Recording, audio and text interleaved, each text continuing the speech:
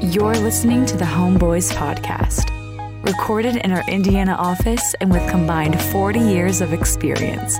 Here's your hosts, Clint and Scott. Hey everybody, you're with the Homeboys. We're excited to have you here today. We got a very exciting show. We're talking location. I'm Clint Wetherill. As always, I'm here with my partner in the force, Mr. Scott Adams. How are you? Couldn't be better.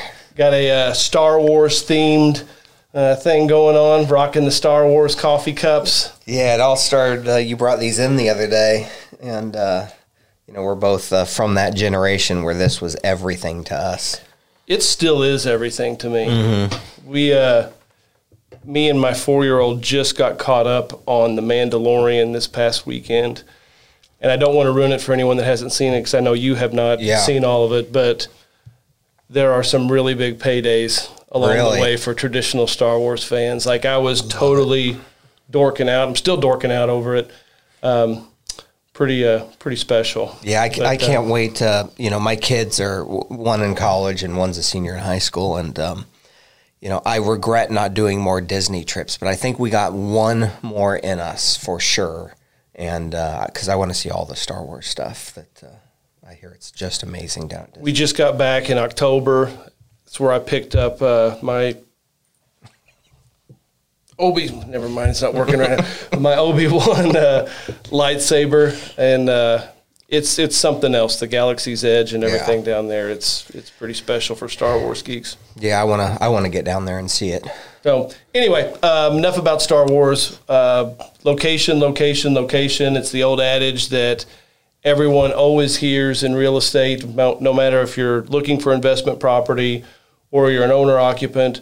We're going to really dive in more along the investment property lines about location. And it's so very important, not only for people that know the area, but, extremely important for people that are buying out of state, which a lot of our, clients do because they're not here and have their feet on the ground to know the neighborhoods quite like that. Probably 90% of our clients never come and see their houses. And we've seen that trend kind of growing as, the world's become more connected and you can do more research and more understanding, online and through all those tools that are available now. So we see a lot of that. And it kind of goes back to things that we've talked about in the past, the on-paper returns of certain locations versus the paper returns of other locations. Sometimes the really bad locations look good on paper. The good locations don't look as good. A lot of times it's finding a happy medium in there somewhere, but sounds like you're teasing the old Goldilocks zone that we'll talk about later. I am. That's an exciting piece to this. But first, let's dive into our market a little bit. Sure. You and I have spoke about it at many real estate conferences. You've kind of carried this topic on stage many times, so I'll let you dive into it. But give us some stats and some insight on Indianapolis. And what makes our market unique. Sure. I think you and I are both really proud of being from Indiana. We just are. It's I tell the story all the time about my grandfather, moving up to this part of town as the first milkman in the area, and I tell those stories all the time. But we have a lot of pride in our city and in the market that we happen to live in. It's our home, but we both lived in Indiana our entire lives. Yeah. So, yeah. And we go back many generations here, both of us. And, the thing that makes Indianapolis and Indiana throughout, really, we're going to focus a little bit on Indianapolis, but this applies throughout the state because we are all kind of throughout the state, is we are basically the number one investment property state for residential investment real estate, and have been for a very long time. I was looking up I printed some old flyers that we had, and blast from the past. Yeah, this goes back to 2011 when Inman News was, screaming about Indianapolis being the place for everyone to go and buy property. So we're pretty blessed and lucky that this just happens to be where we live. And people, reasonably say, well, why would Indianapolis be that market? You know, what are the things that makes Indianapolis a good cash flowing, market? Because it's just some old podunky town in the Midwest, with a bunch of rednecks, right? Right, which, is the first point is, if you take out L.A., New York, Houston, Dallas, the mega cities, if you take those out, Indianapolis is then in the top 10. So, depending on what list you look at for size, we're between, I believe it's like the 12th and the 16th. It ranges how they judge city size by geographic or all that. But, we're a large city, and people don't realize that Indianapolis is. So we've got a serious population center. And we've got that population growth, too, which is, real attractive for cash flow. So when you're looking for cash flowing cities, you want to have a few things. You want to have a large enough population that it can support itself through thick and thin and the ups and downs. You also want, obviously, a jobs market. And so some of the things that we see that really make our market kind of outshine this tier one list of cities, such as Memphis, Atlanta, Charlotte, where people look to go invest in cash flowing assets because the numbers tend to work. Indianapolis tends to outshine them in a few areas, and one of them is the job space. We talk about it all the time with, we have one of the most diverse job spaces, but you can put it into those three categories of, sports and entertainment, which people don't realize is so based here, NCAA headquarters and race teams and, Colts and Pacers. We have the entire NCAA tournament this year in Indianapolis. I didn't even know that. And we, because of COVID, it's all centered here in Indianapolis, but we get the Final Four every 4 or 5 years. Yeah. Super Bowl in 2011 or 12. Gosh, has it been that long? Mm-hmm.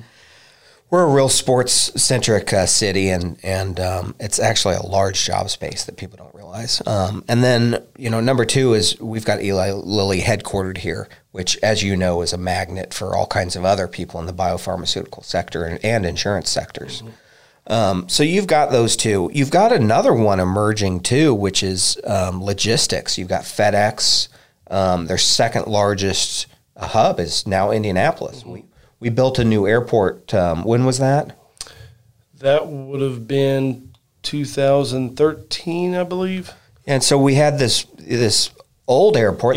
No, I think that it was here by the time the Super Bowl came in. So I think it's like 2010, actually. Yeah.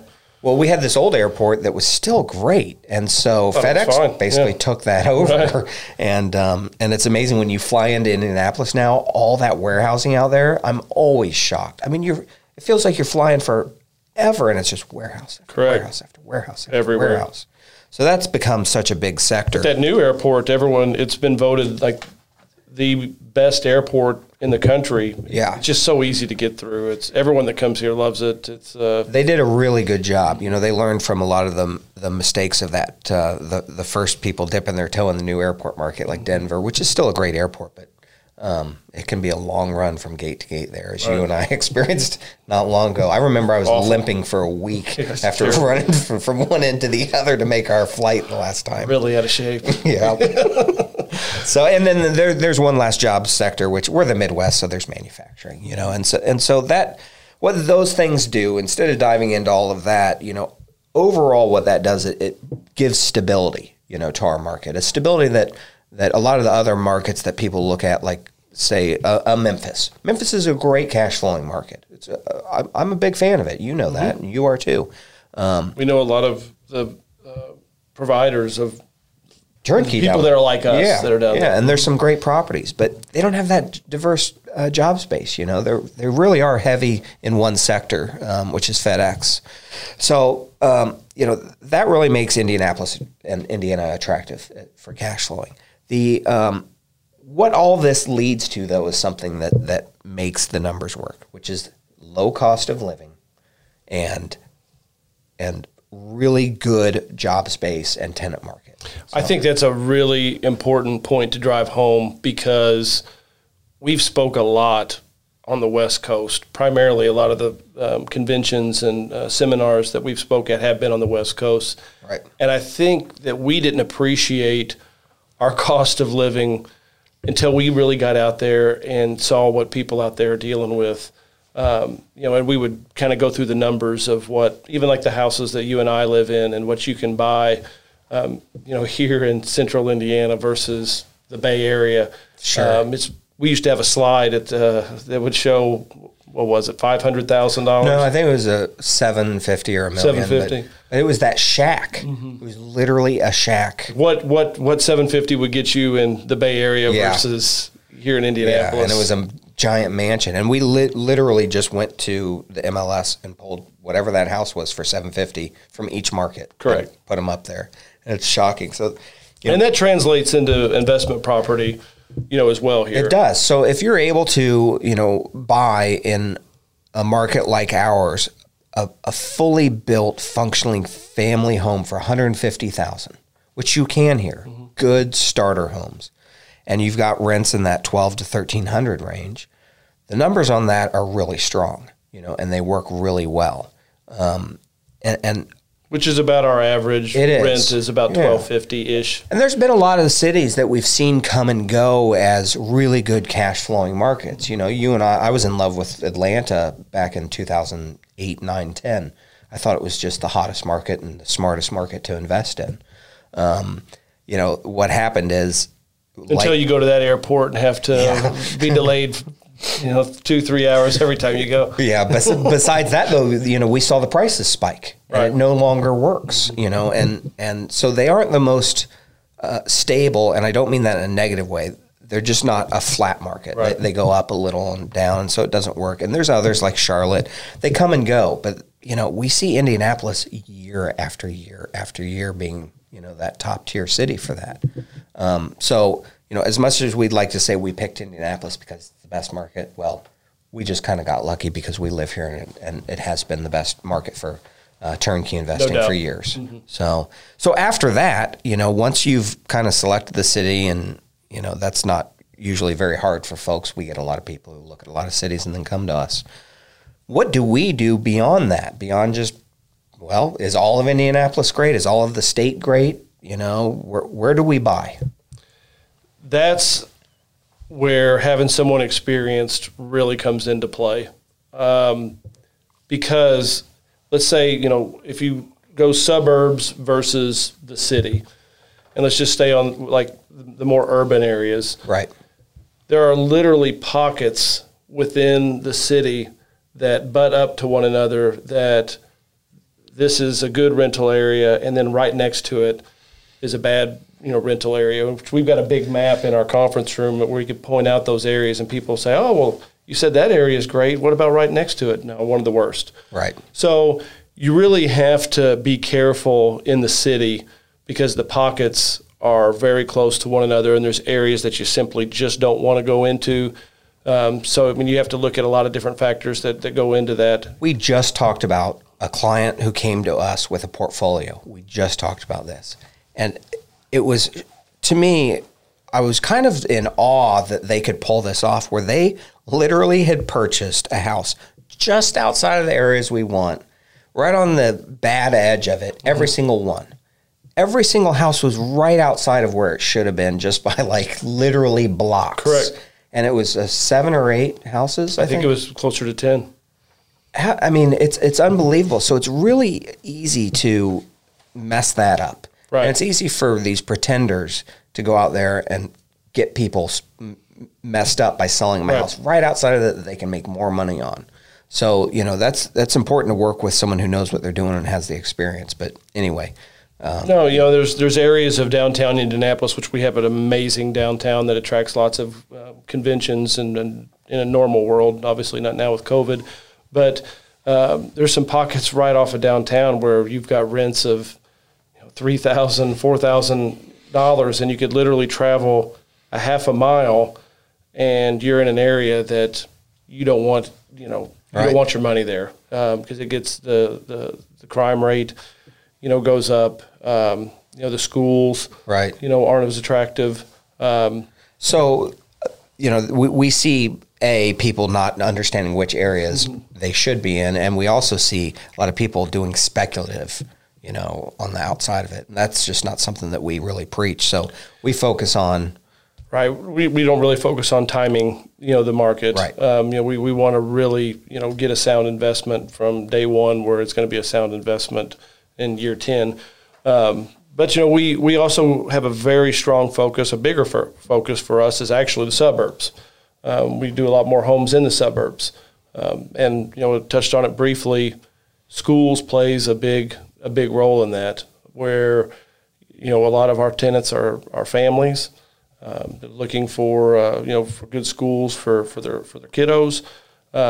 So what's our average lease or tenant stay? That's different than the lease term. It's over 2 years. Yeah, just slightly over 2 years. You don't months. See that those terms standard in the more urban areas. Right. There's some suburban boxes that get checked that really help make investments work a little better out there. Right. So we see a heavy concentration in the suburbs. Whenever you get into the inner city, you do deal with the higher crime rate. You do deal with the schools is a big piece of that.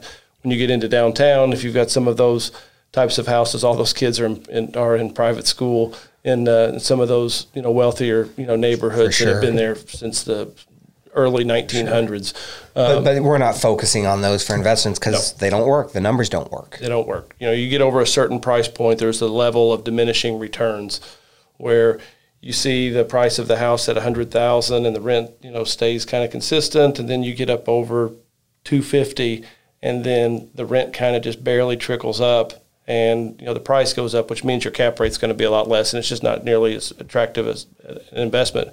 Which kind of brings me to our next point that we get a lot, from clients.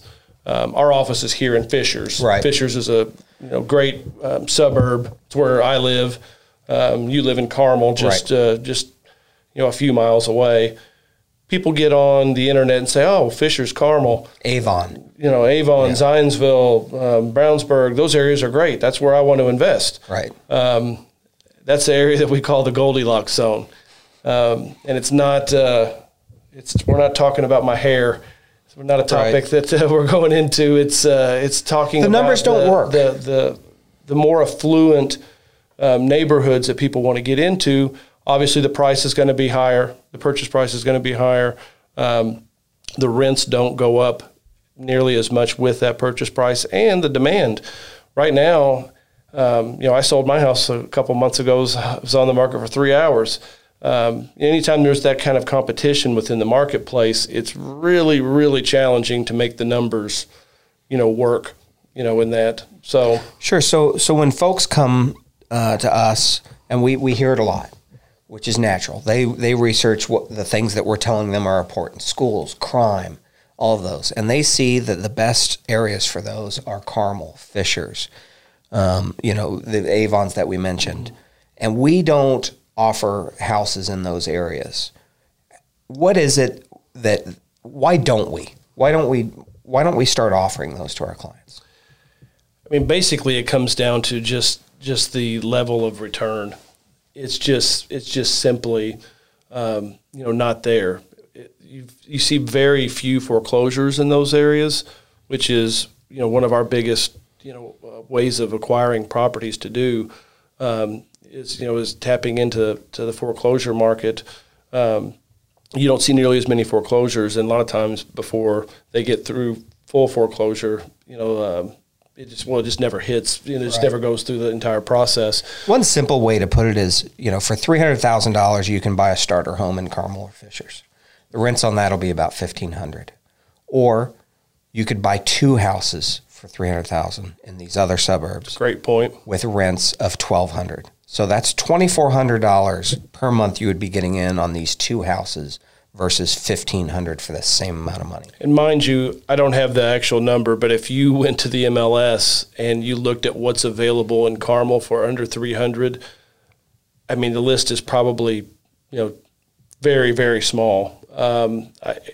I'm talking probably more condos, sure. Very few houses that are even available. And like you said, that rent level is going to be somewhere $1,500, $1,600, $1,700, and the numbers just aren't nearly as attractive. So we focus then on a lot of the suburbs outside of the hottest of the hot, where the numbers seem to work the best. And one of the questions that I think people ask a lot is, these aren't in downtown areas. Some of them are pretty far out, as far as Anderson, Muncie that we focus on.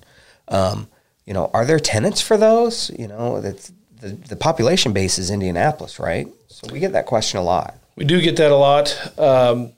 Tapping back into an earlier point, we've seen a lot of the job growth, hit the suburbs. Like if you go up north of here in Anderson, they just added, I think it was 1,000 jobs to the Nestle plant. That was already enormous up there. There's tax benefits for companies coming in. There's a big casino, up there.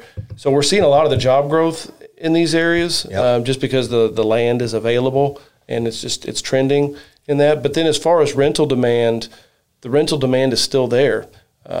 There's not a lot available, on the market, especially with the type of product that we're doing. The $1,250 average rent range that we do, and the remodels that we do. We saw a big boom in construction in the larger markets like Indianapolis and such in the 2000s. Big boom, a lot of houses built. They hadn't yet really gotten to these tertiary markets like Anderson and Muncie and started really building those out yet then. And what we've seen is that population grow over that time, and they hadn't even gotten yet to really building those out, and they sure as heck aren't anywhere close to doing it now. So that's one of the strength factors that you and I talk about a lot is there's not enough housing. We met with I met with the economic development director for Anderson, and he's concerned because he's got all these jobs and all these plants from China that have commitments, and he's worried about where to put everyone.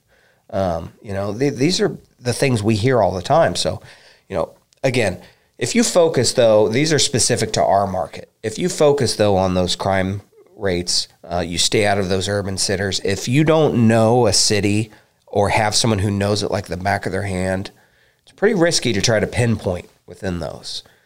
You really, really have to do your research and find someone that truly knows what they're doing. We've seen a lot of mistakes, people not knowing some of these pockets that we're talking about, to stay away from. It's so vitally important. So we err on the side of caution with these little, like if we had a map here, we could show the 3 little areas that we really, still believe in. But we're very specific within those, and that's hard to do unless you really are an expert. So, if you're working with a group like us, they'll know their city and know those areas to be. But we just wanted to kind of help everyone understand what it is. People, as you mentioned at the beginning, talk about location, and it is 100% true. We happen to be in a market, Indiana and Indianapolis and its suburbs, that works really good for cash flowing assets. The numbers just happen to work. We have a good job space, all of those things we talked about. We also focus on certain markets within those. And then a step further, we focus on certain neighborhoods within those markets. That's hard for folks to do unless they have a team like us. But, hopefully that helps people understand kind of the main things that they need to look for, because this is the most important part when selecting a house. It is. I mean, location is everything.